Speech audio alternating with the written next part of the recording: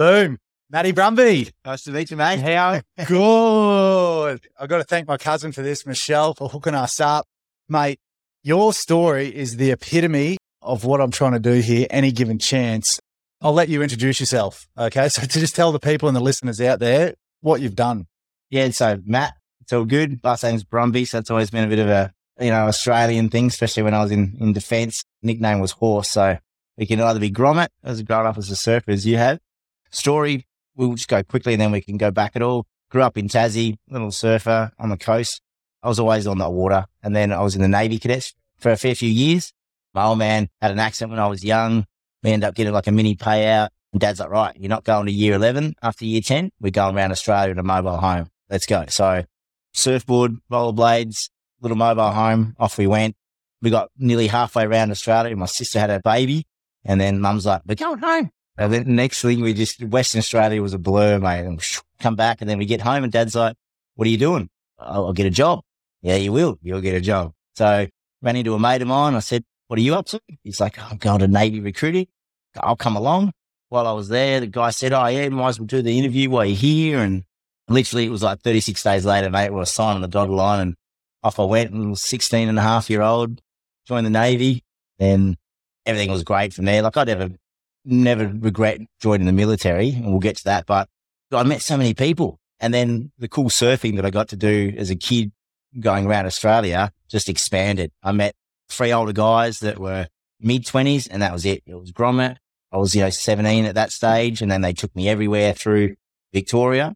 And then I got my first posting to Nowra, and then that was it. Whole coastline of where Nowra is, from Binalong and all the way up and down Jervis Bay. And that was it. The boys were like, right, we're taking you. So I just had this amazing experience of everything was the ocean. Everything was the water. Then, went to sea for the first time, got to travel, went to Hawaii, through Indonesia. Didn't get to surf because I wasn't there long enough. And then, I was training to be a Navy diver. I was like, I want to do something else. I didn't like the job I was doing in defence. So I'm like, I want to do better. I want to do something. You have to do an acceptance test to be a Navy diver, and it goes for about 14 days. Yeah, so we're doing beach sprints one night, mate, and I end up collapsing. I got up off the ground, tried to take a few steps and fell over again. This isn't right. So they took the weight off me, and the boys made a bit of a joke about it, Here's the Oxyviva. You might need this to keep running. Dropped it, couldn't run. And then the instructor, who was a really good mate of mine at the time, said, all right, sit back, told everybody to keep going. He sat me down, looked me dead in the eyes, and just said, mate, you're back. It's way too important. You're too young, taking you off the course. That was Friday night. I was pretty heartbroken. All I wanted to do, for 3 years, I'd been trying to get back on this course. And I thought, all right, what am I going to do now? And then, so Saturday, I really struggled to walk still. Something was going wrong. I rang a mate of mine on the Sunday and said, I have to move my motorbike. It's parked on the wharf. It's not allowed to stay there. And the ship, we're sailing for a 4-month deployment. So meet me out the road. I'll drop my motorbike at your place. And then you give me a lift back to the ship. It's like, yeah, sweet. About halfway through the ride, I've just blacked out and ridden off the road, went down over an embankment and woke up paralyzed from just below the chest down. Hectic. Wow. Yeah. Wow. Mate, I know what you've achieved because anyone out there, just Google Matt Brumby's name and you can see after this accident what he has happened. Like I said, I wanted to keep it raw. Mate, that's massive being young and that whatnot.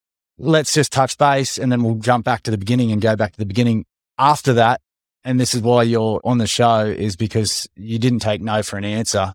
And mate, you've gone out and smashed records. So just let everyone else know what you've achieved after that. In sporting wise, yeah. Realistically, it's getting to captain the Australian team for the Invictus Games is right up there. I have 2 world titles for Ironman. So I have the 70.3 world title that I won in 2016, I think it was, when I missed out on the Olympics. So I was trying for what they call para-triathlon at the Rio Olympics. A little bit of politics, to be honest. Competing, doing pretty well. Just got in the top 10 in the world. Missed out on going to a world championship, so I slipped outside of that. And then they ended up taking the top 10 to the Rio. I was pretty heartbroken. I realized that there's got to be something. So I thought, you know what? Let's have a crack at a half Ironman. So a half Ironman's a 1.9 kilometer swim, a 90 kilometer hand cycle, and then a 21K race chair or run league. So I started training for it, and then I qualified for the World Championships. I traveled to Luxembourg in Europe. I came third at that race, which qualified me to race in the Sunshine Coast. Funny enough, came home, won that event. That was my first world title. After that, kind of had a bit of a really big hole. There was this, everybody talks about having a high in your athletics or your career and then having nothing. And then what do you keep to keep you going? You'll be able to attest to this from being an athlete, that there's got to be something that you do to fill that void. Mine literally, mate, to be honest, was PlayStation for a year. That's it. That's all I did. Did you get good at it though? Yeah, I did. Yeah. And I was broke financially, broke physically. I had an injury that I just couldn't, I just kept going and going. And then, you had this mindset of that's my goal and I'm getting there.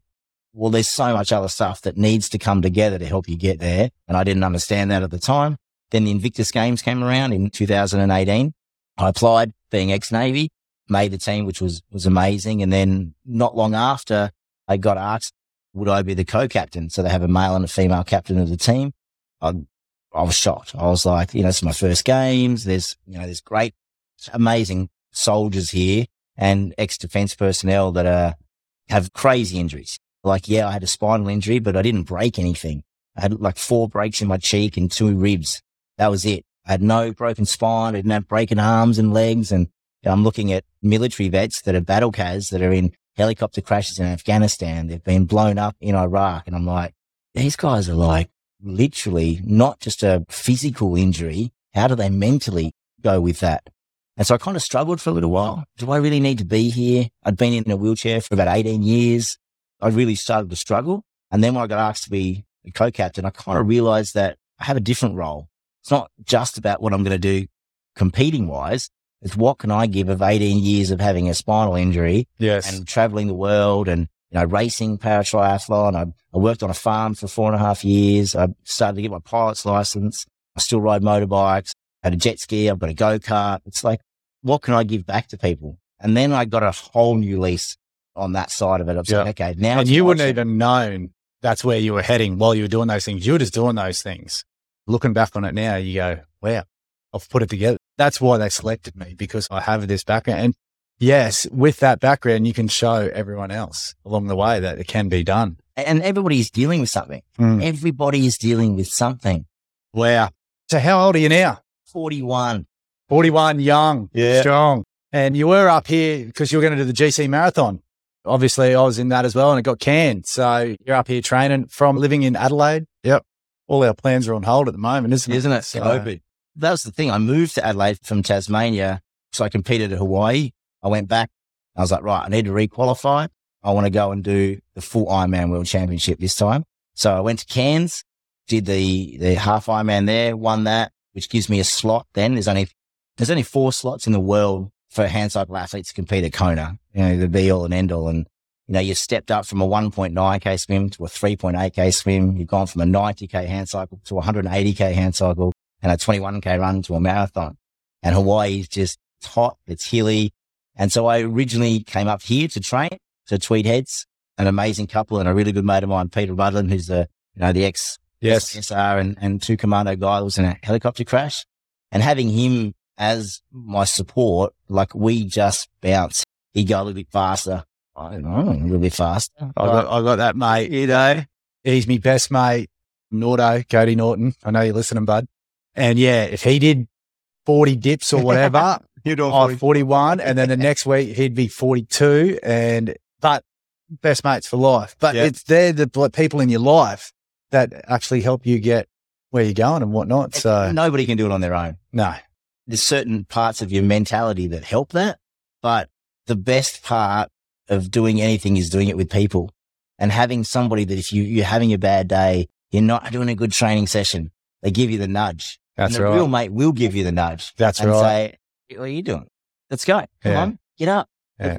I've had him call me a pussy in the game as well. In the game of footy, he's like, what are you doing? You're running the ball. Pussy, like, get in there. And I was like, oh, shit, am I really? I thought I was going right. Like, all right, sorry, sir. Hammer it again. But, mate, that's it. You need those people in your life. And if you don't have them, you're going to be lonely. So you guys are pushing each other. You're heading towards Hawaii then? Yep. So right, let's do it. This is the plan. We'll get over. And then I had another really good friend of mine. His name's Neil McCallum. He's an MBE. There's an Olympic boxer from the UK, came out to Australia, he's in the Australian Army now.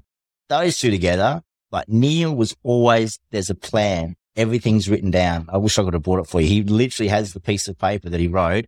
Every day we did something in Hawaii and he gave it to me. And at the top of it, again, the thing is, it's the making of a world champion. And I went to Hawaii to finish it. I don't care about winning. It's just making Hawaii is amazing. Yes. Saying that you've competed the Hawaiian Ironman is nuts. That's what I wanted to do. If people who are listening at home or who don't know what we're talking about, the Kona is basically the be all or end all of ultra, triathlon, marathon, everything rolled into one in Hawaii, in some of the most crazy hilly landscape with hot weather and everything. It's the test. It's the ultimate test that people, and anyone in the marathon or triathlon sort of community knows this, but anyone else out there, just Google it, look it up, and then be shocked pretty much and go, you're an animal. So heading over there doing that. How'd you go? Good. So I originally was like, if we can finish, I'm going to be a happy man. And then we kind of said, look, if we can get around 12 hours, then I'm going to be coming home the happiest guy ever. And I ended up going 11 hours, 53, I think it was.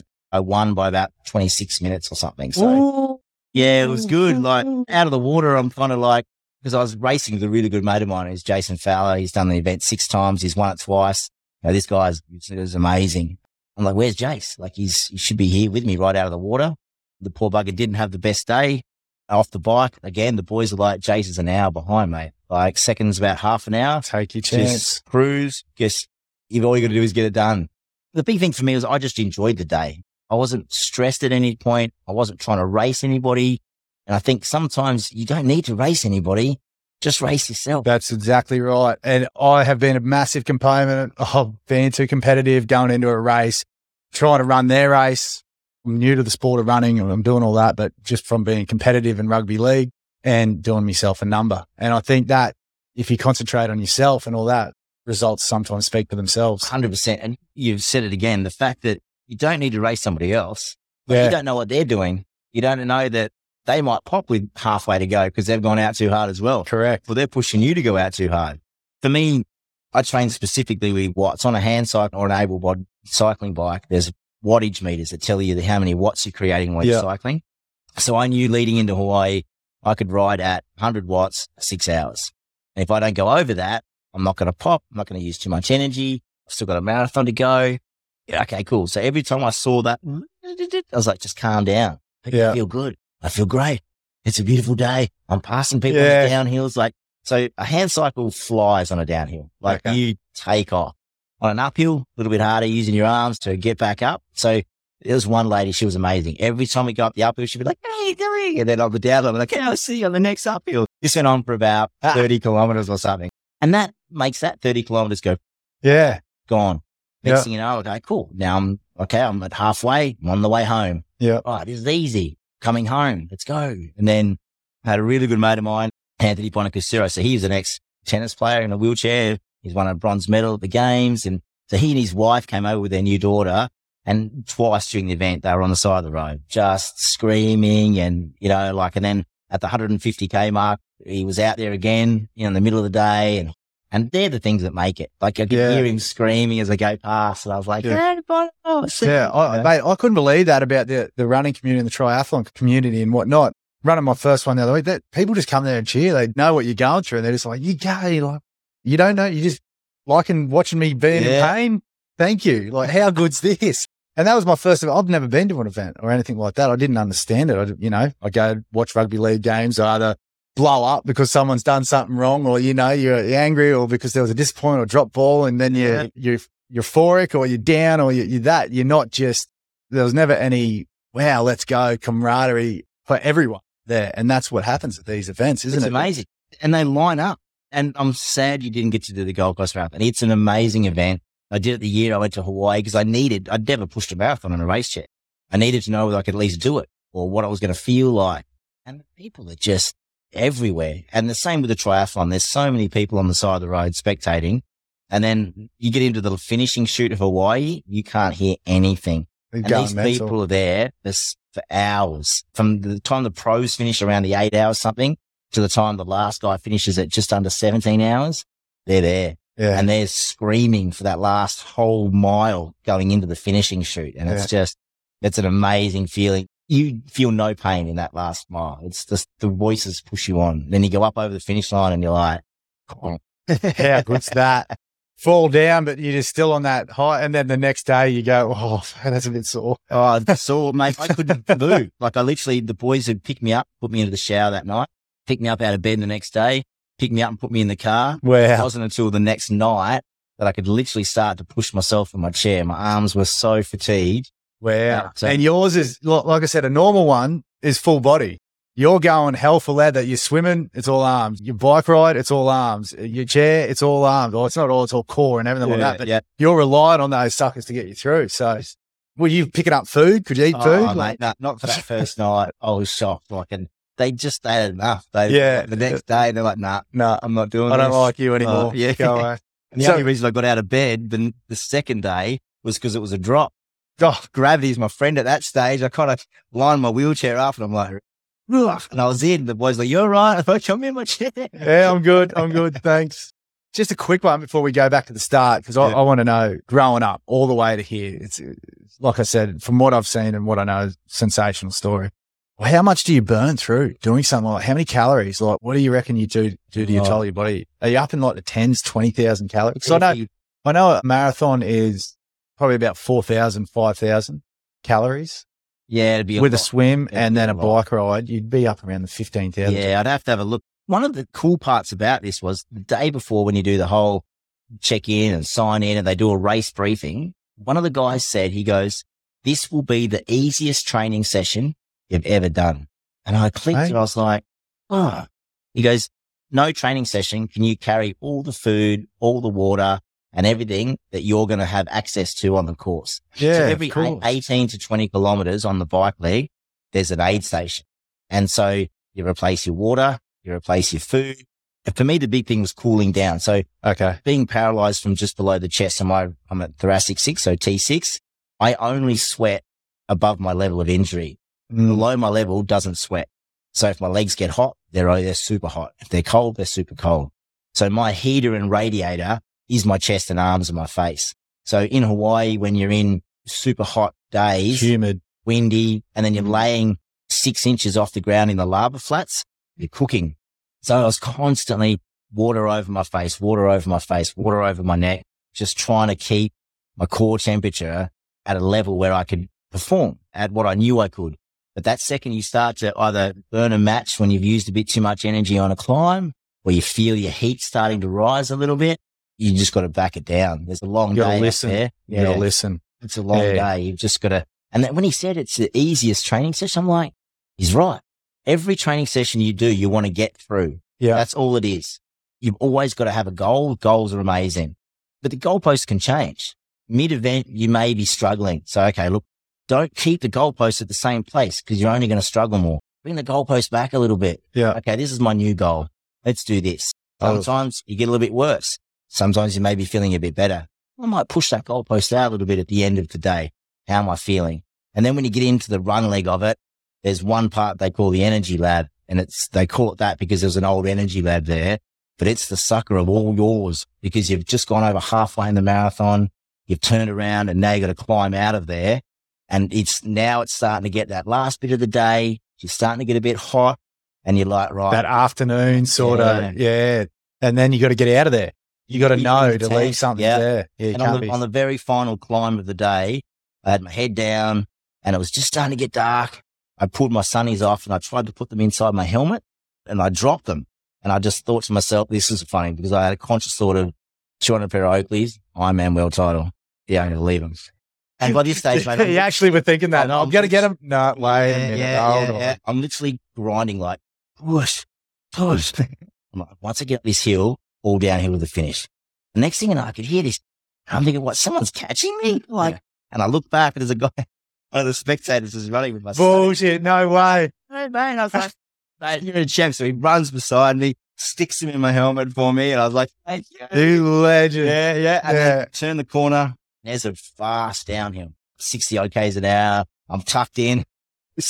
No. I was like, oh, this, no, just literally ran up and gave it to me. and then I've lost them. Yeah. Right. And then you turn that last corner and from there then the emotion starts kicking in, You've been on the road for 11 hours, 50, whatever by then. Yeah. You're out of everything. Like, I'm going to win. Like, wow. This is like, wow. Okay. Let's go. Yeah. Hey, Applebot, get out of my way. Boy. And so the finishing arrow, and I'm pushing fast now, like energy's kicking. People are pushing you and you're like, I'm going, there's the finish. And then these two guys are running and they're obviously stoked. They're finishing an Ironman. And I'm coming flying up behind them in my race chair. Like, hey. And I punched the guy in the leg, like, get out of the way, because I didn't want to crash, And then, another guy was literally standing in the middle of the thing as I've come up and over the little rise. I was like, hey, mate. Like, gotcha. So I'm nearly collecting. Move it or lose it. People in the last 100 meters, and I was like, and they're all battling as well. They're all out. They're like, oh no, oh what? Yeah, what a journey it must have been to be that and then get that win. Oh, yeah. Oh, crazy. All right, let's dive back into it because I know you spoke about it there. Loving growing up surfing, growing up down in Tasmania. How'd you get into the water down there? Because it's fucking freezing. It's freezing out. You were speaking about it just before. 4 threes is your minimum wetsuit. Yeah. I mean, you got some great swells over the other side, Shipsterns, and what was the other place you're talking about? So Cape Shank. All this are like in Bruny Island. But then on the northwest coast, if you head out to Marrawar, it's just ocean, mad ocean swell out there. And it's big, cold, and the swells come from miles and miles and miles and miles and miles and hit those. Then you go down the east coast where it's a little bit warmer. You may get away with a 3-2 or on a really sunny day, you might take a springy out if you're crazy. But the swell down the east coast is more like here, always a bit smaller, maybe not as powerful. But the west coast is like, if you want to go surf some pretty mad surf, you either go down south, down at Bruny or Shipstons now has become a bit famous. But all the west coast, when you go down and you surf Marrawar or anywhere down there, it's just, and like first 2 times you go surfing, because we used to go swimming and all the time. So you're kind of used to the water anyway. And then when I found surfing, I was like, who introduced you? Just a random mate had a real old school 20 in his backyard. Yeah. And I'm like, what are you doing with that? How old? Year 6, I think I was the first time I got that board. Yeah. And then that was it. I was hooked day one, paddling out, having no idea. I knew nothing about surfing. I was a good swimmer as a kid. I had that, I could paddle, but I had no idea. I remember the first few times I surfed, I was surfing whitewater. Like, you're not getting out past it. You got no idea how to duck dive. You've got no idea of anything. And I'm telling you about that first duck dive in Tassie sometimes when it's cold. Talk about ice cream headache. So I just remember surfing down at Cape Shank actually. And I'm like, you couldn't get out. So way out there. But so you just surf in the white water and then eventually you get a little bit better. And then you find other people that are surfing that are a lot better than you are. And then they start to, and it's normally always someone older. We were speaking about this, the surfing community, especially growing up around our age group. That's how you learn to surf. Someone had a board of an uncle that was sitting under a garage. That's exactly, not these days. These bloody 3-year-olds have got custom shaped boards for their weight and all that design out there now. I had to basically beg, and I come from a surfing family, I just had dad's boards and they were like 610s and all that. I'm like 3-4 years old, tucking them under my wing, this big thing like that. Brilliant. Running down the beach, and the same thing. And all my mates would come raid whatever board we could get our hands on. And then once the older guys, the teenagers or the older guys get you in the surf community, it'd be like, all right, we're doing this trip. You coming? And you go, Dad, we're going down here, down north. He's going, jump in the car. I need $20. Yeah. All right, go on. Easy, $20. Jump at the payphone and home dial me when you get down there. Make sure you're right. And that was the surfing community. Everyone trusted everyone and you just all looked out for each other. Growing up on the Sunshine Coast, there was no 4-3 wetties up there. It was board shorts 90% of the year. So we're jealous. Very lucky. But I just wanted to make that point that that's how you get into surfing, isn't it? You're exactly right. It was a board laying. I had no idea. And my best friend at the time was like, I'll go and find a surfboard then. Yeah. So his family went and found some board. And I was like, he said, it's got a twin. I've got a twin fin. And then I'm like, right, I need to get a job. Yeah. I need to work. So I did Friday night paper runs. People don't even know that, mate, but used to deliver a paper on Friday night, right? Yeah. So I did that. I sold programs of the football on Saturdays, and every cent I had was ready to get it.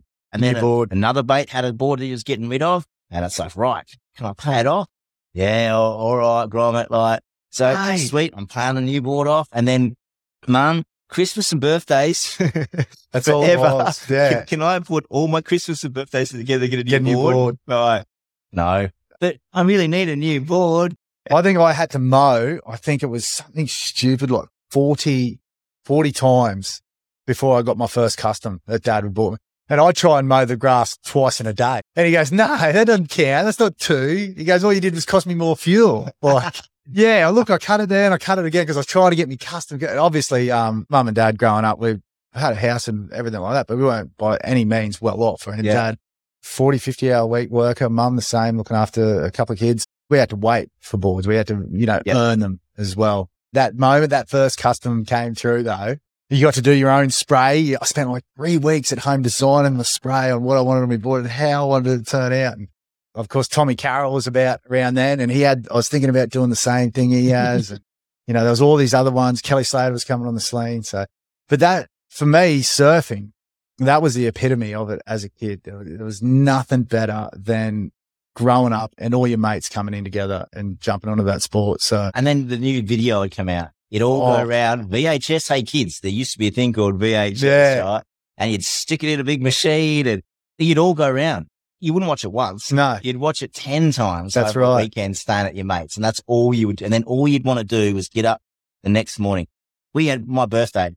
I was 13 years old. I remember it. We were always sleeping in the backyard at Mum and Dad's, all the boys. And we woke up at the crack of dawn, mate. And we're like, I think that's swell we can hear. And so we walked from one side of my town to the river, paddled across the river to the other side of where the decent surf was. And we just sat there and went, I can hear it. I can't see it. It's pitch black dark, but I can hear it. So we got a campfire. We always had fires on our beach, always growing up. You need them. We fucking can't freeze. So there was this cool old dude and all we knew his name was Fritz. And he would walk up and down the beach, picking all the driftwood up and he put it in a big pile. And then we went stupid back then. You didn't burn the whole wood. What was you there for? Yeah. Right. Make it like a real fire. Dig a hole, get it. Cause you're going to be surfing all day and freezing cold, 4 threes. And then I remember the first time you got your wetsuit with the little pocket in it. And then you put like a couple of dollars in it. And then you go to the shop and buy like $2 worth of chips. Hot chips. Everybody. Yeah. And $2 worth of hot chips would feed everybody. Oh, yeah. It'd be this big thing. And then you just all day, or you'd buy a loaf of bread. Yeah. And you just toast it. And then we just surfed all day. But all night we're watching these videos. And it's like the next day you're so G'd up. Yeah. You're pumped. You don't care. Well, you don't even make it through the whole vid. Halfway he gets there and you're just like out the door. You coming? And like one guy's like, I know, only 10 more minutes or something like that. I'm out there. I'm gone. So what other sports were you into growing up down in Tassie? AFL. I played that all the way through until year 7. And then Mum and Dad like, you're too little. I was very little. I was a little kid, they just see not doing it. Like you're going to get hurt, While the other boys are growing, you're not. I wasn't happy with Mum and Dad for a year, I'll tell you. And that's when surfing really kicked off because I wasn't playing footy now. What am I doing? Yeah. I'm going to go surfing then. So it really took off at that year. That's why when you said what year, it would have been that year 6 or 7, really, because I wasn't allowed to play footy anymore. And then I went away from sport for a while because I was just surfing. And that's all I wanted to do. I knew that I'm just going to travel. Takes over your life, doesn't it? And then Mum and Dad Dad had his motorbike accident years and years later. Finally, all right, bought a house. So originally Dad had his own little business. One of his mates said, sell your trucks and your excavator, Brum, and come and work in the bush. And my old man had always kind of grown up being a bushman. We'd always cut our own wood and all that stuff. And we went bankrupt. He didn't work enough. So Dad sold all our gear to buy one big machine for the bush. And the guy said, oh, I only need to work 3 days a week, 4 days a week. I'm fine. I own my gear. Dad's like, well, I can't. I need to work 5, 6 days a week. Yeah. This machine off. And I need your machine. We've got to work together. Yeah. And then that was it. So bankrupt. Never forget that. But that's another. So then everything becomes harder. And that's why I need to get a job. I need to start, Mum and Dad can't buy me anything anymore. Yeah. I need to get out and get this done. Right. But it teaches you a good ethic too. So I started being a little cashier boy at Rolf Ross, it was called. It wasn't even Woolies back then. It was called Rolf Ross. So I'm check out chicken and I'm selling the programs and I'm trying to do anything I can to get money. Need money for surfing. Yeah. And wetsuits are expensive. Every other kid at school had stussy pants and cool shoes and all this stuff. Well, we went to the surf shop one day and little beach beat, chorizo. She was always amazing. And we didn't have much, but she had a little set of corduroy pants. Corduroys, yeah, the cords, yeah. I had a pair of Town and Country corduroy pants, and Dad went and bought me a set of Blunston boots. Right, everyone else was wearing these cool. It came back, mate, like cords and blunnies. Blunts, yeah. Like that they rolled into town, thing, and only a couple of years later too. Yeah. We only had it because that's all we could afford. And Dad knew the blunnies had last me all year to shoot. And Mum only bought me the pants because they were half price. And mate, it's funny you speak about that, about like going to work and whatnot. School wasn't for me. I've spoken about this a few times, but I tried to go back there in the middle there, and I was so focused on going back to school, and then it just didn't pan out. But the moment I got kicked out of school, they're like, "You haven't rocked up for a week. What have you been doing?" I was like, "I've been surfing." But they go, "You can't have it here." I was that scared to go home and tell Dad I've been kicked out of school that I went straight in and I walked the whole main street of Clown until I got a job. And I went home that afternoon, and I was like, "Oh, Dad, kicked out of school." He's like, "What?" I go, "Well, I've got a job. I start tomorrow." He's like, "All right, that's all right." And I knew if I don't have a job when I go home, I'm going to get my ass kicked. You know? Yeah. But yeah, because same thing, we had to, by that age, 14 or 15 or something, you had to provide your own way. Yeah, 100%. So, but that ethic that you speak about, and I think surfing has a lot to do with that, because you had to scrape by to get everything you ever wanted instilled in me in future, in the life, and coming down the track. So just surfing until you, 18, and you were speaking about that. You traveled, went and did a bit of traveling and whatnot, and come back when your sister had a baby. And then from there, actually, you get into that age, you've been around, you're traveling, you come back home, Dad's done the whole thing, exactly like what my old boy did. Said, "Where's your job?" Yeah, what are you doing? So where'd you go? How did this pan out from here? Literally just ran into a mate that I'd been in the Navy cadets for years, and we grew up together. And he said, "I'm going to recruiting." And I was like, you know what? I might as well do it. Originally, I wanted to join the Navy as a cook. So you always had an idea of joining it. Like, nah. For me, I never would have thought about that. You know what I mean? Nah. So the reason I did cadets was because our cadet unit was on the wharf. And every second weekend we'd sail. We'd go out sailing. Yeah. And sailing's awesome. And then we'd swim and we'd be doing cool stuff. We used to have a shooting range on the inside of our unit. We would shoot once every few months on the wharf inside the unit. Like, who's going to love that as a kid? And so I didn't realize the difference between the Army and the Air Force, any of that. I was shooting in the Navy. Yeah. So I just thought, and then I didn't really know anything. I got back. I was just over 16. So I applied. I was like, yeah, I'll go as a cook. And they're like, "We need to put down a second job." And I said to my mate, "What are you doing?" He goes, "I'm a steward." I said, "What's that?" He goes, "You work in a bar." Done. Steward. And then so they ring me up and they're like, "You can go in September with your buddy as a steward, or you can wait till January and go as a cook." I was like, "Well, of course I'll go with my buddy." Yeah. He said, "Doing bar work, might as well." Didn't mention the 90% of the job, which was horrible, but we'll get to that. Like, so, all right, let's go. So 3 of us, I was 16 and a half. He was 16 and a half, and another buddy from another unit. And we rock up in Hobart to do the whole sign in, join the Navy, swear in. And we climb out of the lift, and being kids, I pushed every button on the elevator. We get out, some guy walks in, we don't know who he is. The next day, he's the officer that's still on the sign. It's like, I remember you 3 kids. I'm like, this is day 1 of my Navy career, and I've been pinned straight off the bat. And it stayed like that with me. It was like, I was always the one that was talking too much. I was always the one that was getting in trouble. Or the one that always getting caught. Yeah. Or owning up to it. Yeah. Like, okay. I was always raised like that. Yeah. Who was the one that did that? Put hands up. And then people look at you like, yeah, don't take me down with you. He asked. Yeah. I was the one that did it. Yeah. And then, I met these really cool guys that were older than I am. And luckily we got our first posting together. So we went from being at Cerberus and surfing at, all the way down there.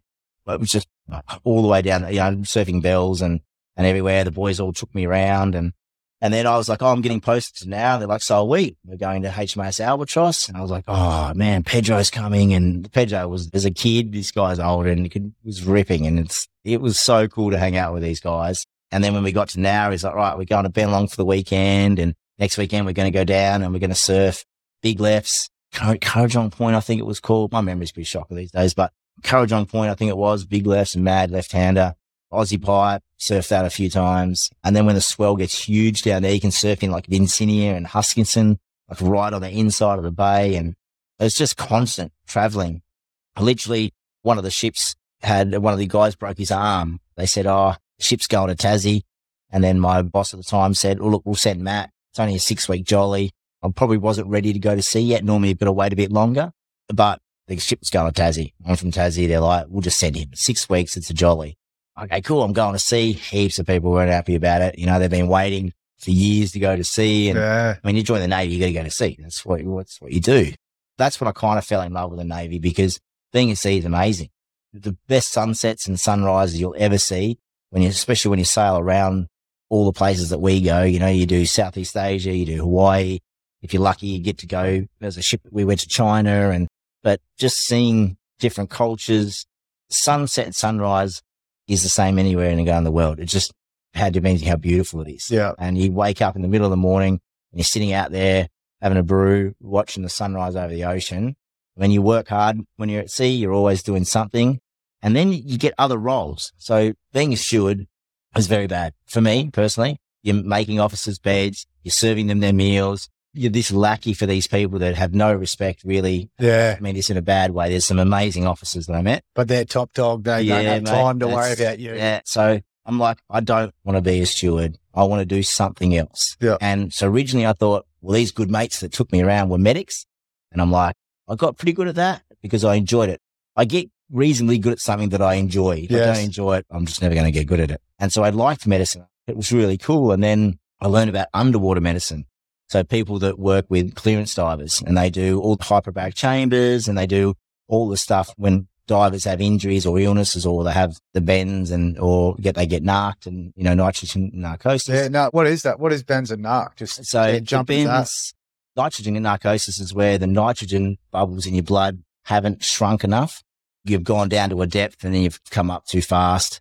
The bubbles don't go back to being a normal size. So they get stuck and they can cause serious pain or death if they get stuck in the wrong place. And so they have a hyperbaric chamber that recompresses the nitrogen in your blood back to a level where it can be absorbed. And then they bring you up slowly. And I thought, you know, that'd be amazing. So I went and saw the clearance diver on board, and I'm like, I think I want to work with divers. And he looked at me and said, "You want to work with divers? Or do you want to be a diver?" "I can be a diver." "Yeah, I reckon that'd be even better." So you've got to start off becoming a ship's diver, which is all the basic stuff for a warship. When you go overseas or alongside, you do cleaning and they teach you to search for mines under the ship, which is kind of funny because you wouldn't really do it. That's when the clearance divers would come in, but that's how you train. So you become a ship's diver, and when you're overseas, you'll put grates on in ports to protect your intake so you don't suck all the rubbish and stuff from a port in, and you'll do that. You'll do any type of cleaning. We had to replace certain probes on the ship that measure speed and stuff like that underwater, so we've had to replace that. We had a big net that we ran over in the middle of the ocean somewhere, so we spent a couple of hours one day under there cleaning all that from the propeller and the rudder. Awesome. It's a great job. So in the middle of the ocean, the other diver, over you go. Go clean that out. Yeah. And we had to replacing the log probe was pretty mad. It was a $60,000 piece of equipment that we had to take under the ship and invert ourselves to remount it.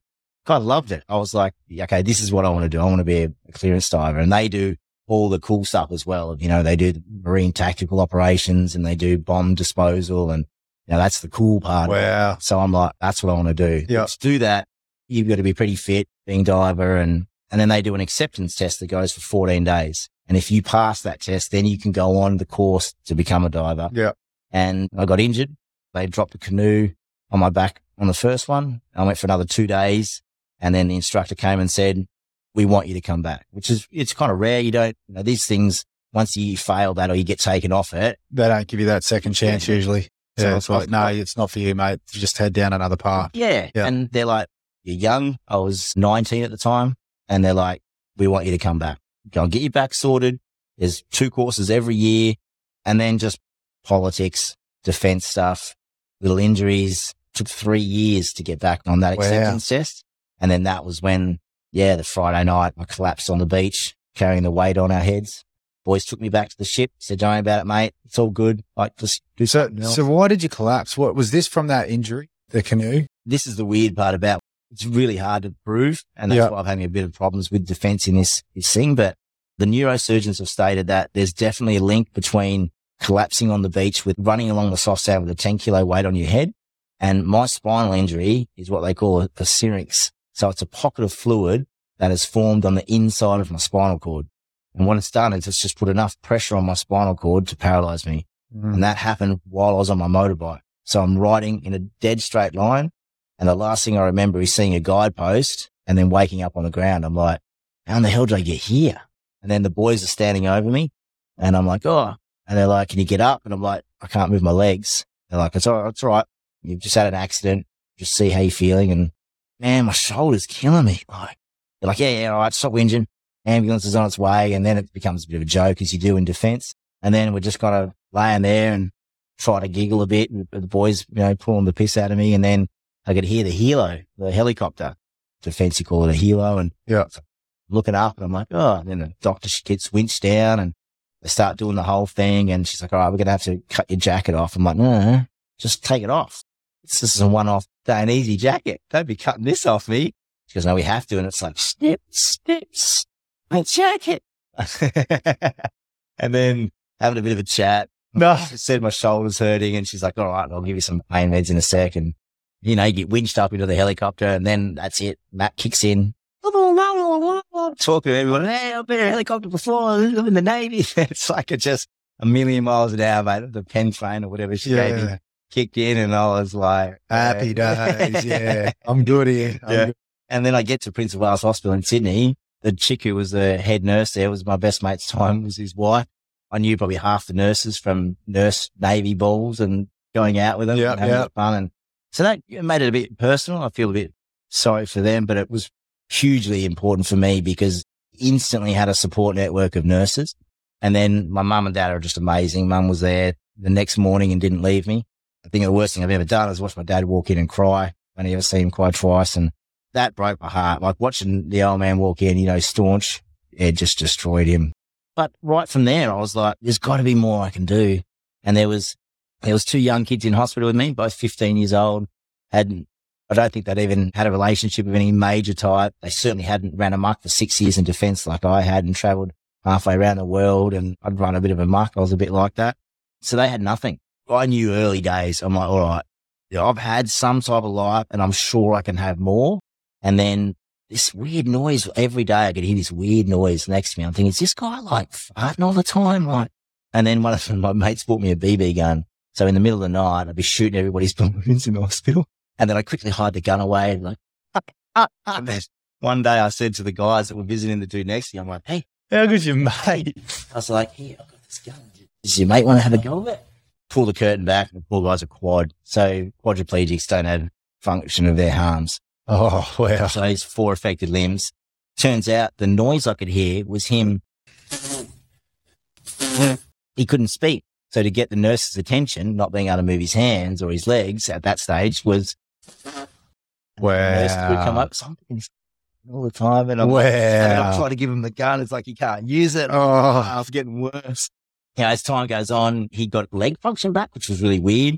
One of his arms kind of started coming back a little bit. He was a water skiing accident, but the first thing when he could start to whisper, because he could only whisper, his voice box was damaged. He actually dislocated his skull from C1. So it's like the second person in the world or something. They said that had ever survived it. And this dude's an Andy Farrell. He's amazing. So straight away, I'm like, man, I've got 2 good arms. I'm mobile. And Andy then would get around in a wheelchair with his legs, but couldn't move his hands at that time. And I remember the first thing I heard him say, mate, it breaks your heart, is his girlfriend, Emma, at the time, he said to her, you don't have to hang around. You don't have to be. Like, it was this super whisper. They were on their own. I'm obviously right next to him in another bed so I could hear it. Yeah, they're still married today with 2 kids. And what a man. That's the first thing he said to a mate. And then he and I were just super close the whole way. When we went out to rehab, so you go from the acute spinal ward to the rehab, and he's got the bed next to him saved for me. He's like, right, either do it. And then it was on the whole time, Andy and I and that made it for me. I had Navy mates constantly coming to see me. Yeah. Another sad story. So good mate of mine, Wes Hoff, made a video. He went around everybody on the ship while they sailed from Sydney to Darwin. And he's like, hey, so my nickname, as I said, my last name being Brumby, was Horse in defense. Yeah. So everybody's, hey, Horse, hope you're doing well. Good luck. Hope you get a good recovery and blah, blah, blah. Like everybody, the captain. And so Wes made this video. And so he basically walked around everybody on the ship. And then they get to Darwin. The 3 of the boys had a car accident and he passed away. So I'm in hospital still. And I'm like, hang on a second. Wes has just passed away. I'm still here. There's these kids. There's Andy. Hang on, man. Like, what the hell? Like, let's go. What are we doing? And then that just went from there. First got out of hospital, moved to Ballina and going surfing with the boys again. That was the whole idea. Yeah. Really good mate of mine, Ryan Haley. He lives here on the coast now. Cool surfer from Tassie. He's like, right, living in Byron with his brother. I moved there on a cool little hill. Just one step so I could half made the place accessible. And we'd go surfing again. Boys would take me out. And then ended up ran into a random guy who was friends with a lady I knew who owned a farm in a wheelchair. He's like, come and work on the farm for a while. And I was like, oh, that could be cool. And then Peter took me under his wing. He was a few years older than I was, been a chair for a while. His wife left him, raised 2 daughters on his own, like with his mum and his sister's help. But, 18 months old and 4, I think, Miriam and Sonia were.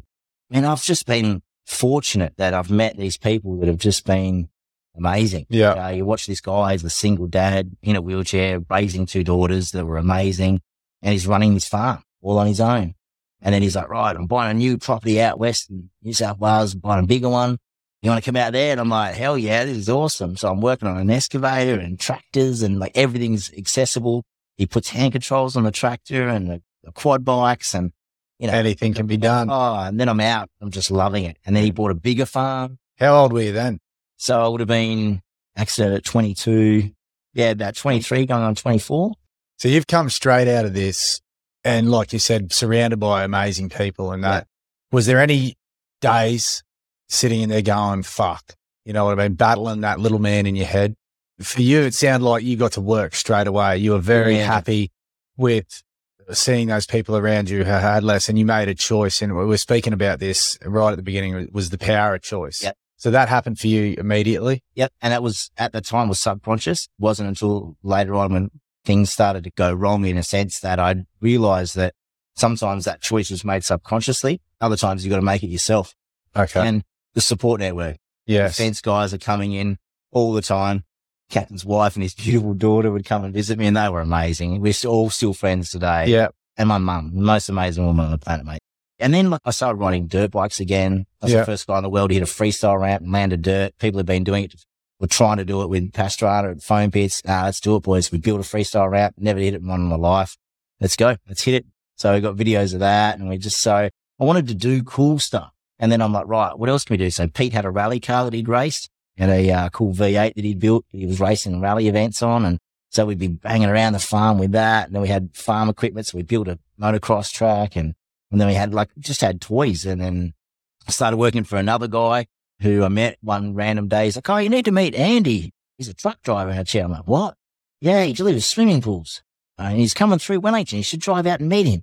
I'll meet the guy. Yeah, see what's happening. Instant click. He loved motorbikes, wanted to get back on a motorbike. I'm like, well, I've got a motorbike and you're welcome to ride it. And he's like, I'm going to teach you to drive a truck. So I ended up getting my HC license through Andy, started delivering swimming pools on the side of, I was renovating a house in Wellington, New South Wales, bought this little house and Pete's lending me equipment because I'm working on the farm. And then we'd go and do stuff to the house. And he's like, yeah, look, go and work for Andy for a bit. And so we're delivering pools from Sydney to Perth and Sydney to here. And I'm like, you know what? I don't really think I want to deliver all the time because I sit down all day, every day. Yeah. Being in a truck, just going to be sitting around. So what could I do? And he's like, well, we kind of need a new agent in Melbourne. Maybe you want to start selling pools. And I was like, yeah, let's have a go at that. Yeah. So from that age of 23, when I kind of got out of hospital and I'd worked on the farm with Pete for a couple of years and then we renovated and then another year or two working with Pete and then a year transitioning in Sydney, purely doing deliveries of swimming pools. And trust me, it's amazing. You rock up with someone's swimming pool. They're super They're the happiest humans in the world, aren't they? And then you throw this aluminium plank down, bang, and they're like, what? And then you throw a wheelchair out onto it. They're like, wait a second. And then you climb into it. You're like, just give me a second. And then the lift goes down to the ground. You roll around. You're like, I'll just unload your pool. Like, do you need a hand? No. Got this. Unload the crane, hook it up to the pool. Mate, where do you want it? Wish GoPro was around back then. You could have had that much footage of just people's faces just going, yeah. Wait, what? Yeah. And then, so I said, oh yeah, I'll start selling. So I moved to Melbourne, ran into a random dude who I met somehow on the internet. We're chatting. He wanted to know about riding motorbikes. He had a friend in a wheelchair. I was like, yeah, cool, mate. Next time he comes to Australia, they're American friends. He's like, next time he comes to Australia, bring him to the farm. Yeah. So we still had the farm. I could go there any time. And so a mate of mine, his name was Dominic, came over from the US. We went out to the farm. We drove, mate, from Sydney to Wellington, New South Wales, about a 4.5 hour drive. I'm like, I'll just warm the motorbike up, Dom, then you can jump on for a spin. So I took it up and down. And like, bike's warmed up, all sorted, gear changer, all the stuff on it. And then I'm filming and I'm like, hey, Dom, first time back on a bike in how many years? He's like, yeah, I'm back on the bike. Rides off, down around the corner, over a bump, slips, full throttle straight into a tree. 4 hours later, helicoptering back to Sydney. And it's like, man, right. Literally, it was 48 seconds, mate, down, around, hit a bump, full throttle on a WR450 that I had straight into a tree. Petrol burns all over him from laying in the petrol. He couldn't want to move him, and he's like cracked a bone in his neck. It was just all the way out. Turn around. Shopper back home. Yeah, then I'm driving back to Sydney to make sure that I get him in hospital. Oh. Thanks, Matty. Thanks for talking me into that. Yeah.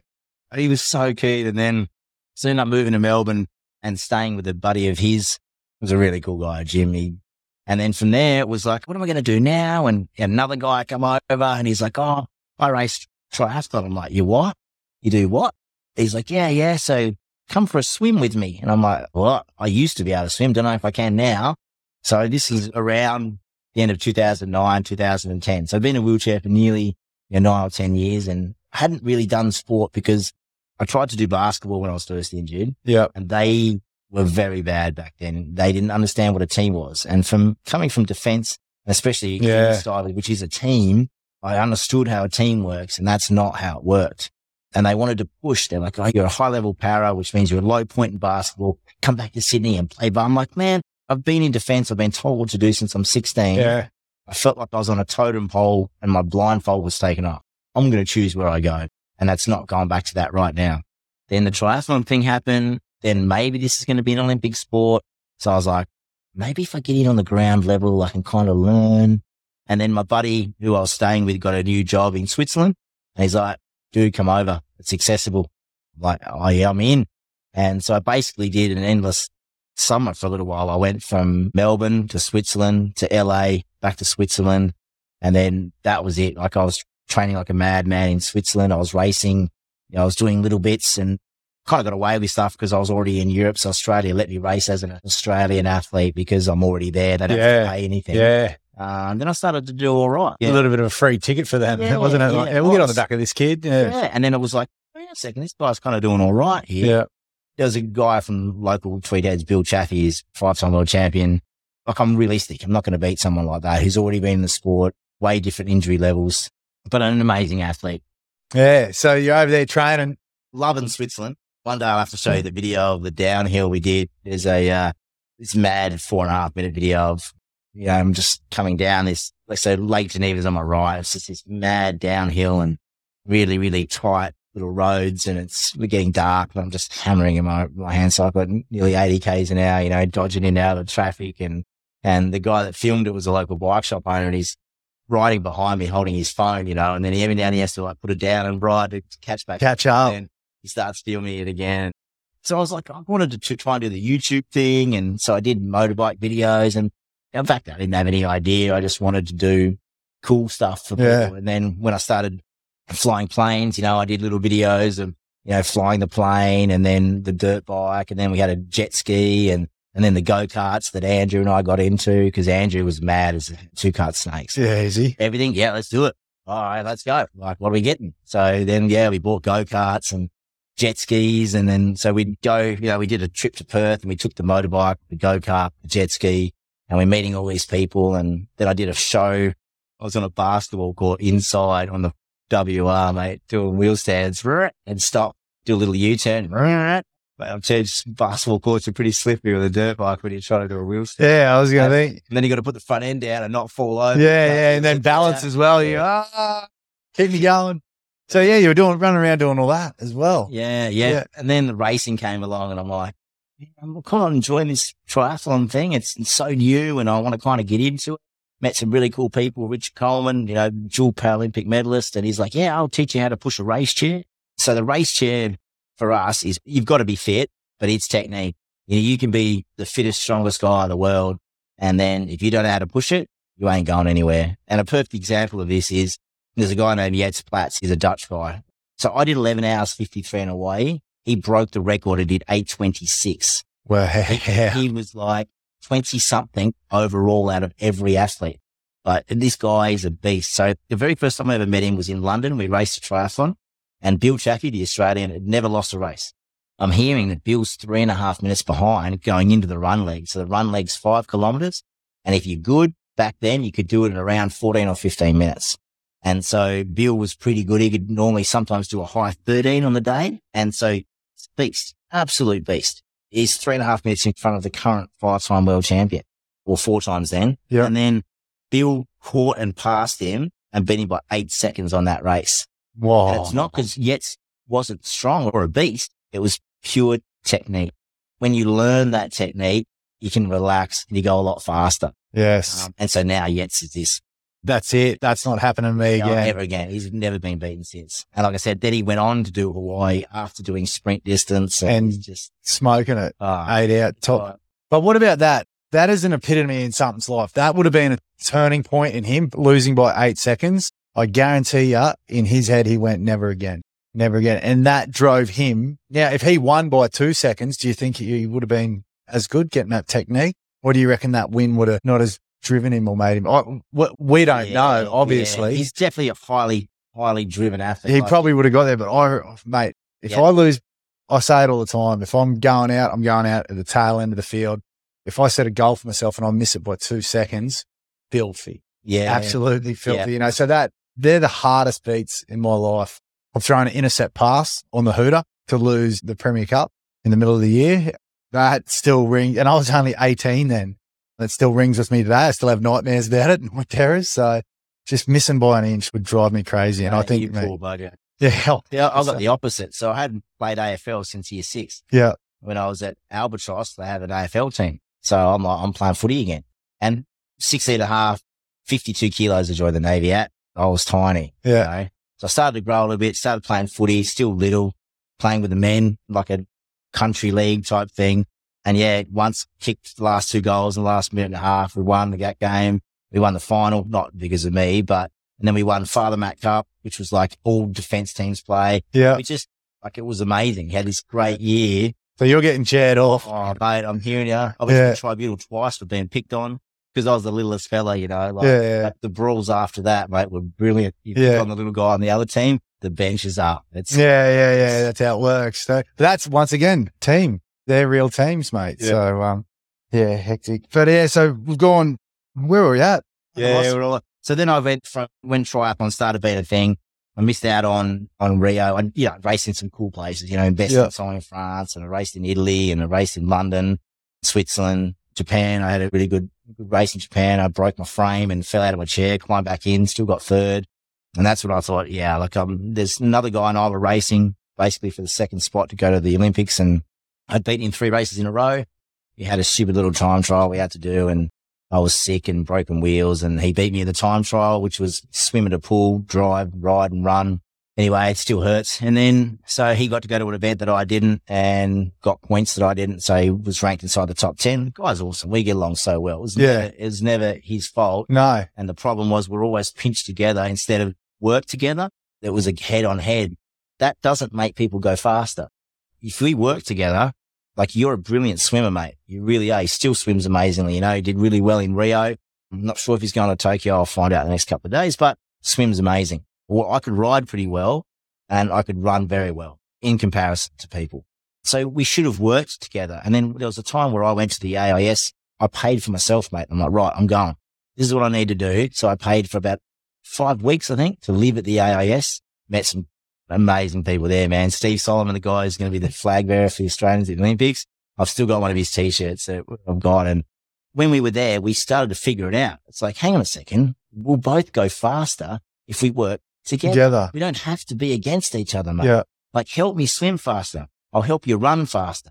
and then we'll both be better athletes. That's what we want. Bill's not going to be around forever, but you and I can be around for a lot longer. And then I lost the plot after not making the Olympics for Rio. Just, like I said, sat at home for a year, playing PlayStation, hitting the weed every day. I just sat there, mate, and I didn't know where I was at. I was lost. Financially broke, physically broke. Mentally, I was slowly starting to crack. Like in a way, I was happy just to sit and do nothing for a while because nothing was clicking. Put all this effort into being a diver, failed. Being all this effort into going to the Olympics, failed. But it's not a failure. They're lessons, and what do you need to do from that to grow? Don't think of everything as a loss. That's right. Think of it as that's a learning thing. Very hard to see when it doesn't happen. It's very, very at the time, isn't it? Yeah. You can't see that hindsight. They speak about it now, but now looking back on it, you're like, help me to get here. But 100%. At the time when it's happening, and I speak about this from losing my company after the GFC, after everything I've earned and working my whole life, not through lack of effort, working 40, 50, 60-hour weeks, everything I earned out of rugby league as well, to have it all taken off me by someone else who's doing the wrong thing. Doesn't sit very well for you. But looking back on it now, I wouldn't be where I am now with my mental fortitude and my attitude without that happening to me more than once, mind you, as well. So the building industry, it's fucking terrible. But yeah, that you can't see it when it's happening to you, when you want it so much. You know what I mean? Like in that Olympic sport. So sitting at home, just doing that. And you search, like you said, you're sitting there, you got it inside you. You know what you got inside you, but you're just going, well, how did I get in this spot in my life? I'm too smart to be here. Yeah. Or what am I doing here? And then, but it's just a vicious cycle. And that's what my company's about, is about showing people who are stuck in there. And I was stuck in myself, and you speaking about that hole as well.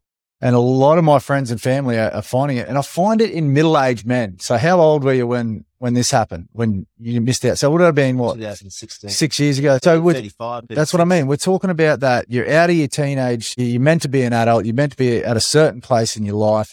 You look at it. I had to hit reset again at 31. I was borrowing $20 off dad. I was living rent-free. You're saying you're at home. That age group, I think it resonates with us because there's a lot of pressure, or not even much pressure. I think pressure within yourself to go, what? Wait, what? How am I sitting on my ass here after I've done all that? Shouldn't there be a fucking golden pot of gold at the end of it for me? 100%. And when it's not, you got two options. Like you said, the power of choice. And sometimes it takes you a year or 2 years to make that other option, to choose that other option. For me, it took me 2 or 3 years to go. There was actually a day that I said to my missus, I said, fuck it, I'm done. I'm happy drinking piss. I seen the look on her face, and she probably doesn't remember anything like that, but I remember saying those words, and that was like me giving up that day because I just had enough of just trying and getting fucking shit on or broken or not being what I was, or I was let the little man in my head beat me. I remember those words that day. I didn't make a change that day, but I remember them. I remember them ringing true in my head, and I'll never forget them. So what are you doing? You're sitting at home. Do you know how quiet that little man is when you win? And when you continue to win, he doesn't say nothing. He doesn't have shit to say. Every day when you're trying to battle back, there was a consistent battle. I speak about it a lot on my social medias, especially going through the journey and whatnot. I spoke about it like, little man didn't want to go today, but we got 10K out, or little man wanted to give up at 5K, or when I was even fatter, like, I got 100 meters. And once people realize that you can talk about this stuff and they jump on board and they're like, oh yeah, and then they speak to you about it openly and you're like, see, you can beat him. But the more you shut him up, he has no voice. But the one thing that I do know is he's ready to creep back in as soon as you take your foot off the throat or something like that. He's ready to go, hey, I've been sleeping, but I'm awake now. Fuck yeah. Like, what are you doing? What are you doing? You know, he's ready. The biggest thing about it, and I don't have them up here. They're going to go on the wall up here along with photos of everyone, everything. But I write all my quotes. I love making quotes and stuff. And I've got some on the board there that you've read. One of them is about the little man, and it's just, he knows your deepest, darkest secrets, and he is like a thief in the night. He is ready to steal your dreams and your ambitions. What are you going to do about it? Because he doesn't go, he's with you until you die. You're exactly right. Again, it's a choice. Do you listen to him, or do you make your own? That's right. And like I said, it was a year. It was a solid year. And I only left the house for 3 reasons. Like, not many people know, but I don't mind. We're chatting about it. We're here to help people. And I left the house for 3 reasons: food, weed, and to see my mum. My mum is the most important woman on the planet. And I would always go and visit my mum. So I lived in the town over from where she was. And people were like, why didn't you move home? I'm like, dude, my mum's so good. Like, I'd never do anything. Yeah. Like, I still need to be independent. I've lived at home since I was 16. Like, Yeah. come on here. So, and then the Invictus Games came around. Yeah. You know, like, I can't say enough of how important that was for that change. And then the very first camp I went to, I was like, oh man, look at all these people. Like, everybody's dealing with something. Why am I? And then Neil again, I remember having a chat to him, I don't remember, but I told him the truth. I said to him straight off the bat, this is what I've been doing for the last year, but I'm here and I'm committed. I'll give you everything I've got every time I see you. Yeah. And from that, I just getting better. Then that little fella started being a bit quieter. And then I started overruling him, and I'm like, no, we're going. We're going to do it. We're going to do this. And then becoming the captain, and then having all these drive. And then we'd never won a gold medal as a team sport at any Invictus Games. I was a part of the rugby team, and they did a really good documentary called The Wheeling Diggers. It documents our journey from the very first selection camps to the grand final when we won. Yeah. And we beat the UK, which was undefeated up until then. That journey alone, we were a broken team until the final. There was internal little squabbles with the boys, and then, you know, we're trying to keep it all sorted, and we've got to but on that day, on that final, boys finally put it all together, put everything aside, and we're here to win. Timing, we're going to do it. And it's a great documentary. It brings tears. There's some great people in it. Where can you watch this? I think you can only find it on YouTube now. It used to be on ABC iView. Because ABC were the ones that covered the games. And then, I won 4 gold medals in the track. I got spanked in the bike on the hand cycle. It was hilarious. The American and the Europeans the American was in a whole nother level compared to all of us, but the 2 Europeans and they just beat me in the time trial and the crit, but it was a great experience. Probably thought I would have done a little bit better, but I didn't mind. They were better on the day, better athletes. And then it came to the wheelchair racing, and I'm like, all right, now we're in a little bit of our own here. Yeah. And then I know how to do this. All right, let's go. And it was great, your home games. And I met Harry, and I had my service dog Willow from Integra. And they're a whole nother level of awesome people that supplied, because you couldn't bring dogs to the games. So they supplied 12 dogs. So all the athletes from 18 different nations could go to a quiet area and be with a dog. I was very fortunate. The boys really looked after me. I got Willow. I've had her since then, 2.5 years now. Sitting right behind us. And down there, being a good dog as she is. And she's helped a lot too. Like when you feel a bit lonely or you feel like something's going on, just call her over and she'll give me, dogs don't judge. They just want to be a part of it. No, that's right. And there's nothing better than having an animal. Yeah. Which helped heaps. But after the games, Neil's like, what are we doing? Let's do Hawaii. Hey, what? Ironman? Neil, you realize we're doing it. Okay, I'm in. And then off we went. And then, I was like, right, no one's ever done half Ironman and the full Ironman World Championships in the same year, because you've got to qualify at 2 different events to do it. But being the current world champion, I get an automatic qualification slot for Hawaii. So all I had to do was qualify at one other event. So I'm like, right, I'm going to Texas. Then I've kind of done the 3. There's only 3 events worldwide to qualify for a hand cycle athlete. I'm like, if I do Texas, then I've done all 3, and I've done Hawaii, and I've done Worlds. I was like, cool. I can kind of say I've done it all. So that was the plan. I'm moving from Tassie to Adelaide to be a part of the Invictus Pathway program, which is an amazing, on the back of the games was created. And then Veteran Sport Australia was so supportive. They're like, hey, we're getting veterans back into the sporting community. What can we do to help you? We could do with some funding. And then Legacy came on board, and there's all these amazing things that everyone came out of the woodwork. Yeah. Let's get in there. Let's get this done. And then it's just sadly, so February of 2020, I got to do a really cool defense ski trip to Whistler in Canada. And I'm like, well, I swear I've never been to the snow since I've been in a chair. I used to love it when I was an Hailbot, and all right, let's do it. Had an amazing time. Got to do some really cool stuff. Came back, and literally a week later, the world shut down. Oh, with COVID. And then I was like, all right, so keep training, keep focused, keep training, focus. What? There's no racing. What are we doing? Then the little man's back. He's back so fast. Yeah. All right. What are you doing that for? Well, you haven't eaten today. No, you haven't eaten for 2 days. What are you going to train? You're going to go out and go hard? You go and train. That was weak. What do you need to do? What are you going to? And then you're like, right. So you try to get that focus to keep. But the little man's there, and he's, why? Yeah. Why? 100%. Why? Is this your ego? What are you trying to do? You going to look good in the mirror? Why? Are you even going to be able to do it now? Yeah. Training. What are you doing? Yeah. Well, look, you're behind. There's no point in going further anymore. You're behind. You're already behind. Just give up now. Yeah. So you haven't got enough time. You haven't got this. You haven't got this. You haven't done that. You haven't done it. Your food's not right, blah, blah, blah. So that's That's when COVID happened. Hawaii's not happening. You're not going there. You're not doing the double. Yep. You're not doing anything. We're not doing the marathon. What are we doing? Where are we going? That was the hardest part. And again, it was only a few months ago, a conscious choice. I'm not racing anymore. That was the initial weight lifted. Yeah. Now I'm not sitting on the fence in my own brain going, you should be training. You didn't train. You did train. You didn't train hard enough. Why aren't you doing this? Why are you not getting out of bed? Oh, you're doing this. Then you're playing PlayStation again. Then you're in a hole. Now you're supposed to be going to basketball. Now you're supposed to be doing this. Now you're doing excuses. And it just becomes this snowball because you're doing it for everybody else. That's right. What do you want to do? And I think you said one word in there before you jump into that is the excuses. Is you start telling lies to people who you think will be disappointed in what your decision is. 100%. And you're making that up in your head going, I can't go because of this. And then you're projecting what you think they're going to think. And how do you know? You got no idea. 9 times out of 10, they don't give a fuck. At the same time, they're just like, you coming? No, you're not coming. You're battling yourself. So that decision. Mate, you're exactly right. It was excuses. And I've always said to Pete, my mate, Peter, that if you do an Ironman, mate, I'll come and help you. So after his helicopter crash, he can't run properly. He can walk and do all this stuff. There's no way he's running a marathon. So I'm like, maybe we can put you in a racing wheelchair. You use a recumbent bike that he pedals with his legs. And then, so he competed the Invictus Games and won medals and he was very good at it. And I'm like, so we get you in a race chair where we can get this done. And like, no way, he's not going to do it. So he rings me up. Yeah, Legacy's got me sorted and Defence has helped me to get a race chair so I can do more sport and athletics. So DVA are amazing. As much as I've had issues with them, they are amazing. So many soldiers and airmen and sailors would be nowhere without. They are amazing. So don't get me wrong on the fact that I haven't had a good experience with them.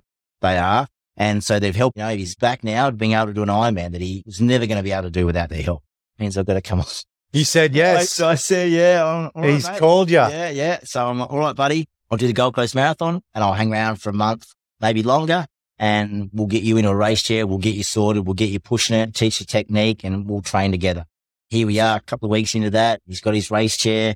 Sadly, the Gold Coast Marathon was cancelled, but here we are. And then now I'm feeling, because I had a good chat with Pete. We're very close. And I said, I just don't want to do it. I don't want to. He goes, have you paid for Busselton yet? No.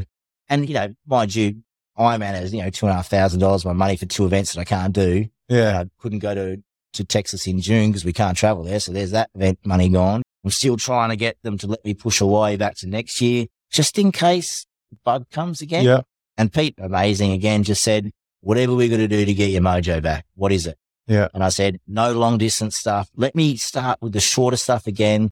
Let me blow myself out on these short little ones, get a bit of power, get a bit of speed back. Then we'll start working on it. 0.0. Yeah. I speak about this, and I spoke about this back when we were just having lunch before, is about setting that 0.0, not chasing your former self. Now, if you've got a marker of how good you've been, and with someone like yourself winning world championships and dominating Hawaii and getting a win there, your marker is up here. All right. Now, if you've had time off and that, and you come back to one training session and you realize how far you are from point A to point B. Oh, it's a long way. And it's a long way. It is long. But then you go hard at it for 8 weeks and you still only end up here. You're still, 75% off being your best. You start questioning yourself going, am I ever going to get there? How am I going to get there? How am I going to get back? And you might not ever get back there. The way I see it is it doesn't matter. And I look at this for all sports. For rugby league, after you win a grand final, how do you win another one is you forget about that grand final. It doesn't matter about what you've done. It's what I can do next. And setting that 0.0 right at the middle and going, all right, I just need to be better than that day before. Yeah. And like you said, growing, you've already said it to get your mojo back. You're disappointed with yourself. Like, I didn't train. I didn't eat. I didn't like. You just need to get that first session and that first short, sharp session. That's day one. This is my formula. 1, 1, 2, 3. And that's all that matters. And I repeat that over and over, whether it's days, weeks, months. So it means I get the first day done. And then my only goal is to get the next day done. And then I set a 2-day goal. And you were speaking about moving the goalpost along in your rides and then a little bit further. And then my last goal is 3 days to get me to Sunday. And then I go again. I make it short. I make 1, 2 days, 3 days. And then I transfer that into weeks, 1 week, 2 weeks. And then I get to week 4, get to week 7. By week 8, I'll be back. I'll be where I want to be. And it's all about hitting that 0.0. It's consistent. And I've made a comeback. I've been not even a comeback. Let's not call it a comeback. I've had to deal with this about too many times to count within business, within sport, within not getting selected in teams, within making stupid decisions with my ADHD. You know, I don't have a stop, think, do. I do think shit, basically.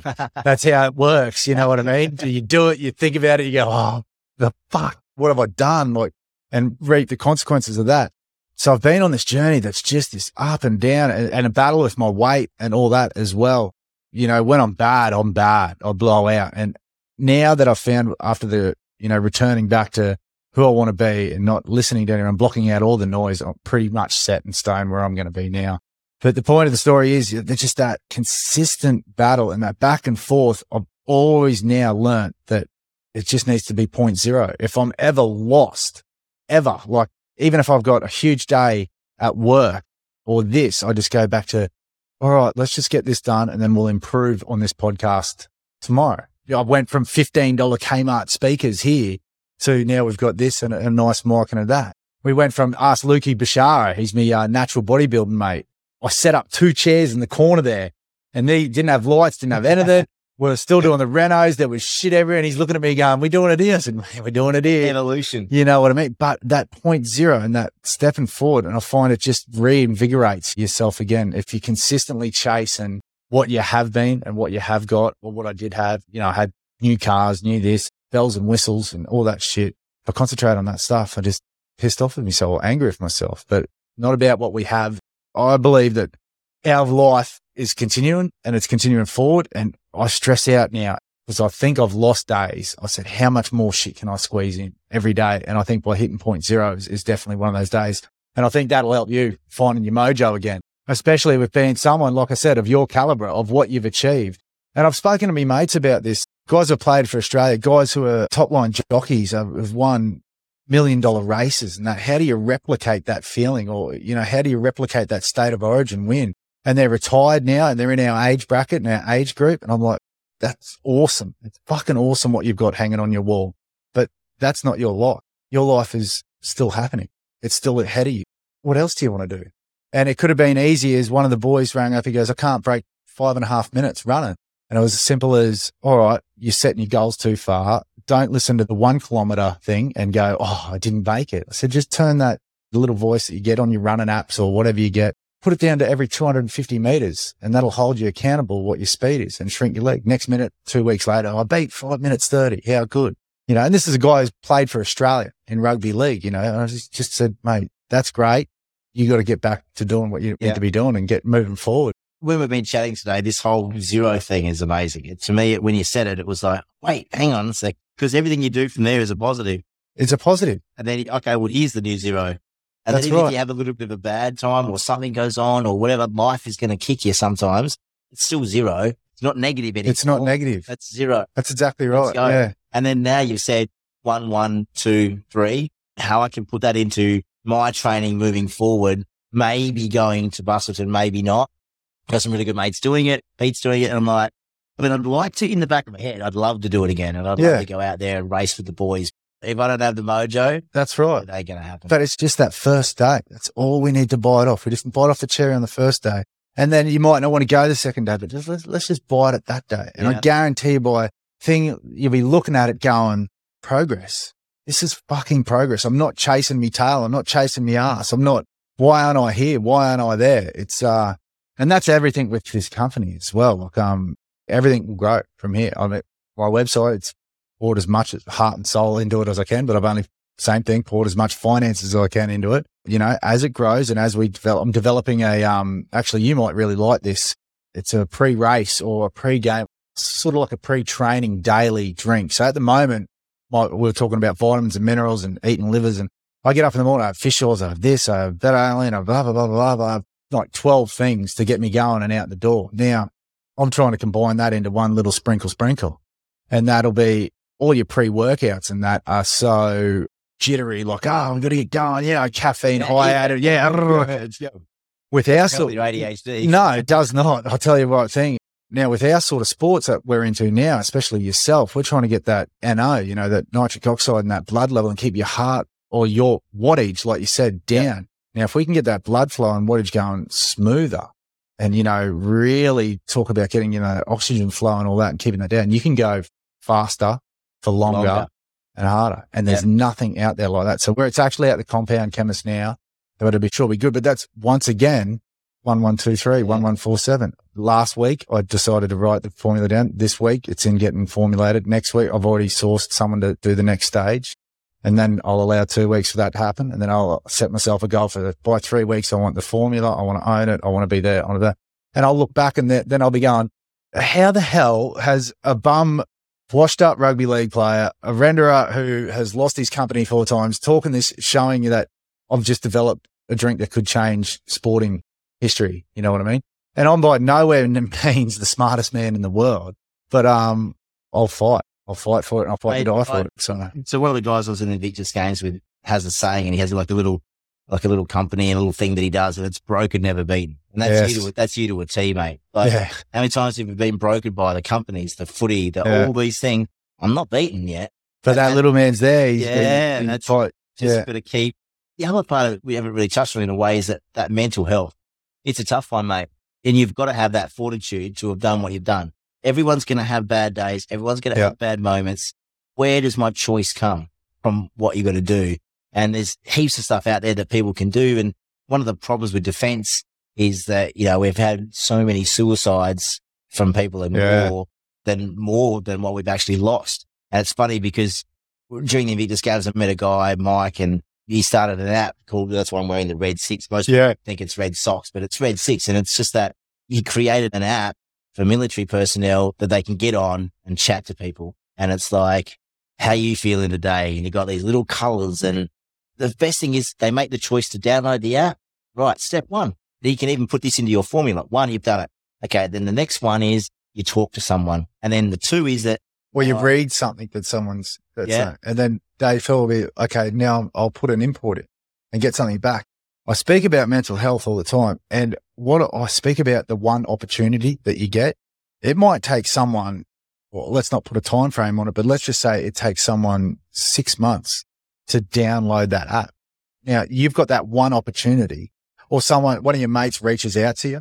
Now I'm good because I'm good with words and I understand a lot of mental health stuff, with ADHD and whatnot. I understand dopamine and a lot of stuff within the brain purely through having to learn it through all my fuck ups. But some people reach out to you and it's taken them 6 months to get there, to reach out to you. Now, if you fuck up that opportunity that they're trying to do, they're back to point zero. It's going to take them another 6 months to get there. And same with if they reach out to a mate who's not equipped to handle it, or they don't know. They clam up themselves. You know what I mean? They don't know, what do I do here? I don't know how to react on it. Opportunity gone, wasted, back to square one. And that can be the difference between that. So something like Red 6, it's in your own time, I guess, as well. Like you said, putting in those steps and being able to think. And defense people. So you're speaking with people about situations that they know about, that they've been in. It's not like you're coming to me and speaking about the times of war. Mate, I've got no idea. You know what I mean? I can't help you. I don't, So I'm all about that. I'm all about presenting that opportunity. And our age group as well is very, very hard area. Like I said, that 25 to about 40, 45 now. We're growing up on the back of hard work from our old boys. That's what you do. That's how you do it. You 100%. Don't whinge about it. You don't complain about it, which is great. I've got no dramas with that as well, but I've got a little opening for speaking about it, but I've also got a little opening for don't be a bitch, which is the next fucking generation coming through. Let's not go down there. Yeah. To me, and I'll say it out loud, is that they don't understand consequence. That's exactly what it is. They don't have it. No. It's like they do whatever they want to do and there is no consequence. No, that's right. We had it. Our fathers, they are workers. That whole generation, they work. That's what they do. I mean, my man's in his 70s and he still kicks into a drain every now and then. I'm like, Dad, my boy's still rendering. Right, come on, mate. Can't stop him, can you? No, you can't. No. And then you look at our generation, I reckon we're about 70-30. 70% of us, we're workers. The other 30 are the guys that are on the dole. Yeah. They're never going to change. That's them, right? They'll never leave the country. They'll never experience what life really is. Mind you, being on the dole back when you were 16, 17, that was the easiest thing to do ever. I've never been on it. I've always worked in defense. But then today, I just feel that there's some great kids out there, but there's also a lot that don't understand consequence because we've gone this so soft in society of like, hey man, like, and look, I understand that people want to do things and that's great for you. Yeah. You don't have to push that on me. Correct. Like, this is how it is. And, you know, Mom, man, used to, I used to do this when I was a kid. And then I've literally been saying it to kids. I'm like, mate, when I was your, oh my God, that was the dad. Really? I just got it. Yeah. And it slipped out like so easily. And yeah. I don't know, but I think there's a great opportunity as well to grab that next generation and show, hey, look, they're screaming. Some kid, I've seen some kids out there at football training at 18, 9-year-olds, or even kids who've jumped onto my stuff and my stories showing that you can get up and go. And they go, mate, I didn't even know you could do this. I didn't know you could run or train everything. I just thought you had to, this was the pathway. I'm like, no, mate, you can choose that power of choice. You can go this way. You can go that way. You can make bad decisions. You don't have to drink piss with all your mates and party and post shit on social media, like get your ego boost in your hell, man. You can choose to go the other way. And I guarantee you, like, I wish I would have started when I was 20. I wish hindsight, once again, if I knew this formula, what I do when I was 20, I would have been well on my way. I probably wouldn't have known the formula if I had the formula back then. So it's a catch, you know, that whole sort of thing. And better late than never. Yeah, but that's it. But yeah, just the mental health side of things with men, it's a very touchy, very hard thing. And that little man, like you said, will creep back in at any stage. Look, we're getting better at it. We're definitely getting better at it. And that's what this podcast is about as well.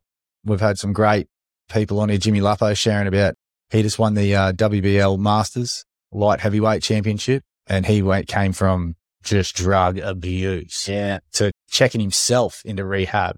And then now he's come back and come out of it and whatnot. So that age group, this is going to be a great opportunity to speak about it and whatnot.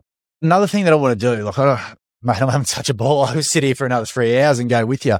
I want to know about your training and your food wise with someone like you. So what training do you do? Like, how do you go about getting fitter, basically? Like, who writes your program? You've said you've worked on swimming, you've been to, you know, the AIS, you do all that, but what's a daily training session for yourself? Well, I guess we'll go back to when I was training for Hawaii. Yeah, that'd be good. It's a bit harder. And most of that training I did here in Tweed Heads. Well, not here, but in Tweed Heads, just down the road. And so we kind of had a half a plan. So the coach was amazing. He's a good mate of mine from 226 Multisport. So he's an Ironman coach. And he just kept adapting things for the wheelchair and my arms, because he can't do the bulk of what you do with your legs and your arms when it's just your arms. Because when I finish training, well, I've still got to get around. I've still got to transfer. I've still got to drive. Yeah, right. I've still got to do stuff. I didn't even think of that. If you cook yourself in a session, then I'm cooked. Yeah. Right? And so we went, okay, we need to find a happy medium. And I found with swimming, for a perfect example, we had a really hard program. We'd be like, oh, do these sprints and do these things and do that. And I'm like, I'm not really getting any faster. And I'm like, yeah, I'm faster over a short distance. But in an Ironman, you're not going to win it in the swim. You need to get out of the water going, let's go. I'm warm. I'm ready to ride. Yeah, right. So I found for me what ended up working best after I had a really good chat with Craig Walton, who's an ex-Olympic triathlete. And we grew up in the same town and he works here at Bond University. Amazing. You know, I'm super happy that Craig took the time as well to let me come to a few of his swim squads. And, you know, while he's got a mad thing going with all his crew, he took the time to help me out. And he said, the best advice I could give you is that let's swim bilaterally. So that means breathe on both sides.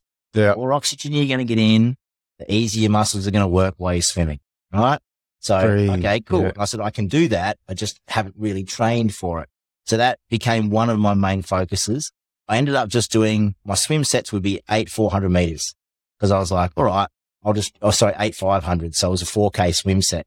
So I knew that I'd do 500 meters reasonably hard. And then I'd put paddles on, which makes you go faster, but it's a lot harder resistance. Okay. So then I'd do 500 of that and 500 normal, 500 of that. And I found that my overall time of the 4Ks was getting faster, even though I could do sets where I'd be doing 10 hundreds on 2 minutes or something. That's about as fast as I could go back then. And then I'd be like, okay, I'll try and do a 500 at race pace. Well, what is my race pace? What is my pace going to be over nearly 4 kilometer swim? And then I was like, I feel really good getting out of the water after 4Ks of doing the 8.5s. And it worked. And then maybe I do a little session in the afternoon, maybe some stretching. The main two things I did was swim and ride, because the ride's going to be the hardest part of the whole thing. 180 kilometers on your arms with 1,800 meters of elevation or whatever it was. And 180, eh? So it's like, and I'm like, right. So we started doing 60K rides, 80K rides, 90K rides. Then it was like, now the shortest ride we're going to do is going to be 160, but we're going to go hard for 60Ks, like way harder than we're racing at. Yeah. And then we ended up doing, okay, every week we're going to do a 100K ride, and then we're going to make that increase by 5 kilometers every week, so that you're not going to go from 100 to 110. And so then we do 160, one around 80 or 90, and then one at 100. We worked our way up. So funny enough, mate, the longest ride I'd done before Hawaii was 125 Ks. I'd never even done. Yeah, hadn't branched out. No. But I knew you got it, what I could hold for that. And then even Pete, sometimes he'd do that little thing we're talking about. And then I realized I'll just let him go. I don't need to chase him. Yeah. Because that's not what I'm training for. Yeah. And he's helping and he's doing it to try and drag that little bit extra. And so during the race in Hawaii, at the 130K mark, I yelled out loud, woohoo, longest ride ever. At 140, I said the same. Yeah. 150, I said the same thing. At 100, all the way to the finish line of the bike leg part, I said it out loud. I was like, woohoo, that's my new longest.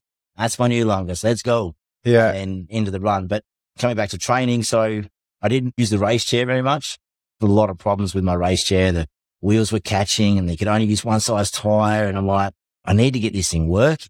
So we got the frame was recut, re-welded and shaped to fit bigger wheels in it. And then I got into it maybe 3 or 4 times and I'm like, right, I've got my technique and I'm going to have fitness. And once I get into the chair, I'm going to have over 7 hours to get it done. No matter what, I'll get this done. And so I just made sure I had my technique right. And over years of pushing, doing the sprint triathlon stuff. And, you know, I got to train with some of the best people in the world, mate. Marcel Hood, Richard Coleman, heaps of names. I could go through them all, but these guys, and everybody is so friendly because I'm not trying to race them. They're like, yeah, we'll give you a hand. You're just that triathlon guy. Like Kurt Fernley was amazing the first time I met him, you know, and he's like, oh yeah, I can give you a hand. And I've got some old wheels I could probably help you with because yours are pretty bad. And when you're talking guys like that are famous, basically, everyone knows who Kurt is. And I said to him the very first time I ever met him, I'm like, mate, your sporting achievements are amazing, but walking Kokoda on your hands, you have my respect forever. Yeah. I'm ex-defense. And then, he's been amazing too. And then all those people that help you get there. And so I was like, okay, cool. Race chair will be fine. I'll get it done. Yeah. I need to focus on the bike. So I tried to train in the middle of the day when it was the hottest. Really? As hot as it could be. That's when I'm out there. And what food am I going to take on the bike? See, I'm a little bitch when it comes to that with my 3 a.m. It's fucking nice. I ain't getting up at 3 a.m. Yeah. And see, my problem is, why do I get up at 3 a.m. when I've got all day to train? That's another mentality that I need to change, but I need to be heat worthy in Hawaii. It's going to be hot. I understand. It's going to be windy and it's going to be hilly. And the roads at Tweed Head are rough. There's lots of climbing there and it was hot. And even though I didn't do the long stuff, I got my food in. So I had like special gels and I tried 3 different things. Then I found that one felt better in my belly. That one felt okay. This tastes great and it works well. Throw the others out and that's what I'll train with. And if I'm going to eat every 45 minutes to an hour, then when I'm training, no matter how I feel, I'm eating every 5 That's what I'm going to do. Every hour. Yeah. And then so when I got there, I'm used to it. I'm used to sticking food in every day. I'm used to drinking. I'm used to pouring water over the back of my head. You know, Yeah. I trained the way I wanted to race. Yeah. Sport specific. And food. Because a lot of people don't do that, do they? Yeah. Food was tough. Food was Tough. Getting that right. I tried. It was macros, I think it was called. Yeah. The food. You know, I can't. It was like these basically Meals. Put in. Horrible. Half of them would heat, half of them wouldn't heat. Yeah. And I'd be like, I can't eat that. Yeah. I tried Hello Fresh, I think it was called. So much wastage, mate. Every meal comes in a packet. You got to throw half the stuff out. Yeah. It takes you 45 minutes to make the meal. Why wouldn't I just get Go to the shop. meal and cook it? Look at, Don't get me wrong. When the meals were done, they were great. But That's the amount right. of wastage, the amount of stuff I was throwing out, Yeah. everything individually packaged and everything. Yeah. I'm like, nah. And then so I literally would eat brown rice, salmon, chicken, vegetables. And that's all I had. That's it. It was easy. Yeah. I could cook it in a couple of minutes. I come home. I'm tired.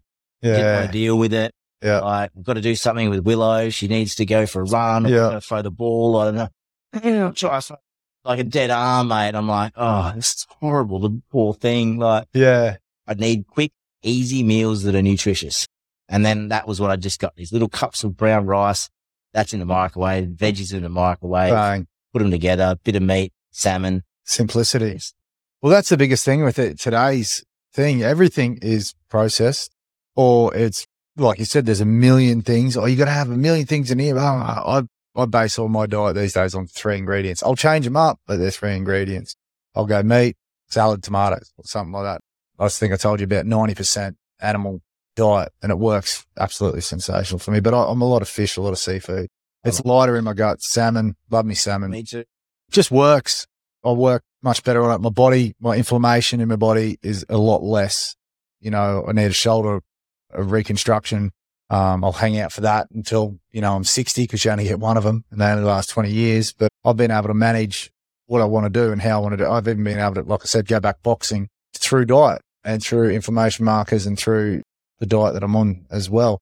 But yeah, people overcrowd it with today's fast food attitude. And there's nothing good about anything you can order out there. As soon as there's this, blah, blah, blah. But I'd imagine for you, like if you train, how many days a week are you training? 6. 6 days a week. So how? Got to have a rest day. Yeah, obviously, because you're all arm, that whole, everything you're doing is distance and arms. What about, do you get clamped? Do you bang, neck, everything, shoulders, arms? Yeah. And you're exactly right. Like I didn't realize, didn't research enough, but maybe some of the food I was eating was helping with that. But like you could do, say if I did a 4K swim that morning and then Pete and I went out and did our 60K hard ride that afternoon, I'd come home and then sometimes trying to transfer, like I've got to transfer to a chair in the shower. Yeah. I'm telling you, when you miss that, then it's a whole nother level of putting a bigger effort in to get up off the ground. And, did I just damage my skin? Because your skin is everything in a wheelchair. Yeah. If you take skin off or you damage it, that's it. Like it could turn into a pressure sore. It turns into, wow. all these things. Yeah. There's a guy training with us up here now who was a Paralympic wheelchair racer. He won a medal in London and he got a mark on his skin. Poor bugger didn't look after it properly. He lost a leg. So he's not only in a wheelchair. He now is an amputee in a wheelchair. And it's changed his whole, like he was 8 years old or so, 6 years old when he got transmyelitis, I think it's called. And so paralyzed. So he's kind of, he's grew up with it. He's fine. Next thing you know, you take that leg off, balance changes. He's pushing his chairs different. Like it's a whole new level of disability for him, People don't think about that either, mate. It doesn't cross your mind at all. Muscles, everything changes, your whole structure, and you got to retrain all over again. So yeah, man. Yeah, I can't even imagine what your arms are feeling like after trying to train for Hawaii. It's tough. Yeah. They're solid though. They'd be out here, wouldn't they? Yeah. They were big. It's funny. Sometimes I put like a training shirt on that I used to like train in. Yeah. And it's kind of like floppy. And you're like, wait, so my arms used to fit in there. Mate. Well, and now I'm so glad we met because now this is my new zero.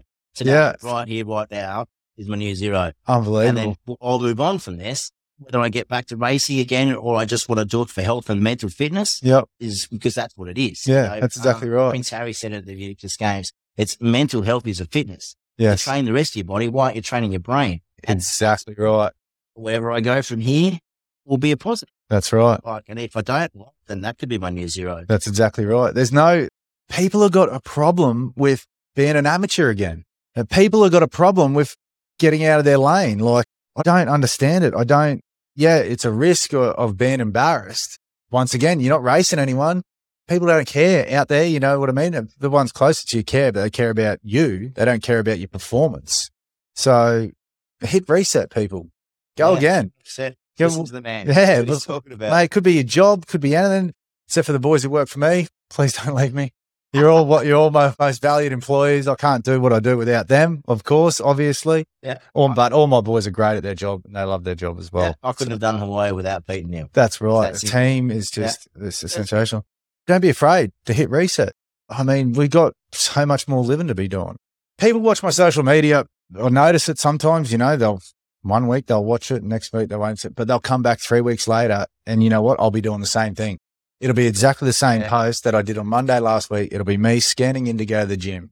Shit doesn't change. All right. It's just might change it in my head that, all right, I'm not where I want to be. I've got to go back to square one, but I just go back to square one and it's just repeat. And mate, biggest thing I've ever heard, one of the best sayings is pay your ticket and get on the bus. You might go to the job might pay you $10. It costs you $7 in a bus fare to get there to earn $3. But, just pay your ticket, get on the bus.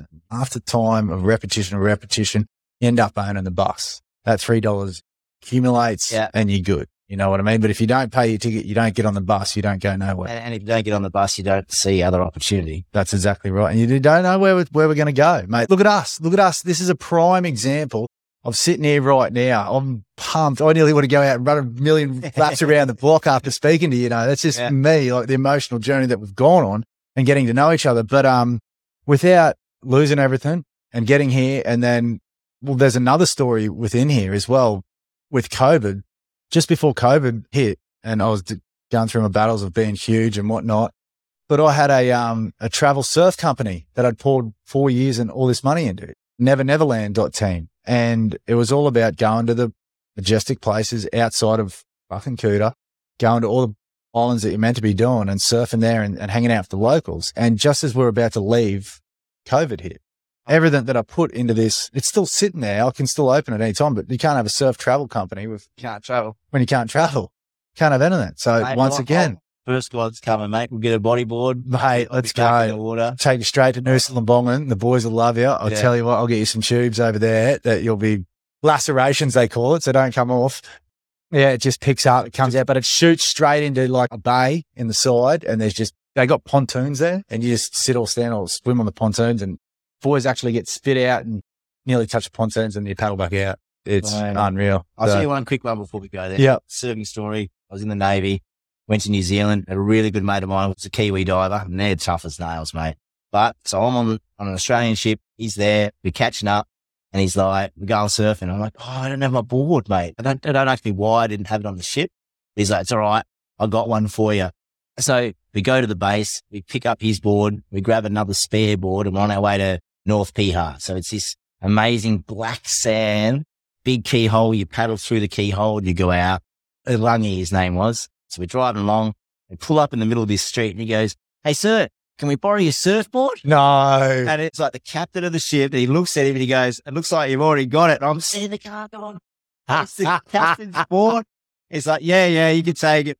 Thank you. All right. Off we went, mate. And then, surfing at PR was, you've seen that black sand and stuff. But it's just, that's the surfing community. That's, take my board, mate. Like, off you go. All right, this thing's having a wee out. Let's wrap it up, mate. I'm absolutely stoked. Matty Brumby, ladies and gentlemen. How good. One of the best podcasts I've done yet. You can find Matty on Instagram. You can find what he's done if you want some inspiration.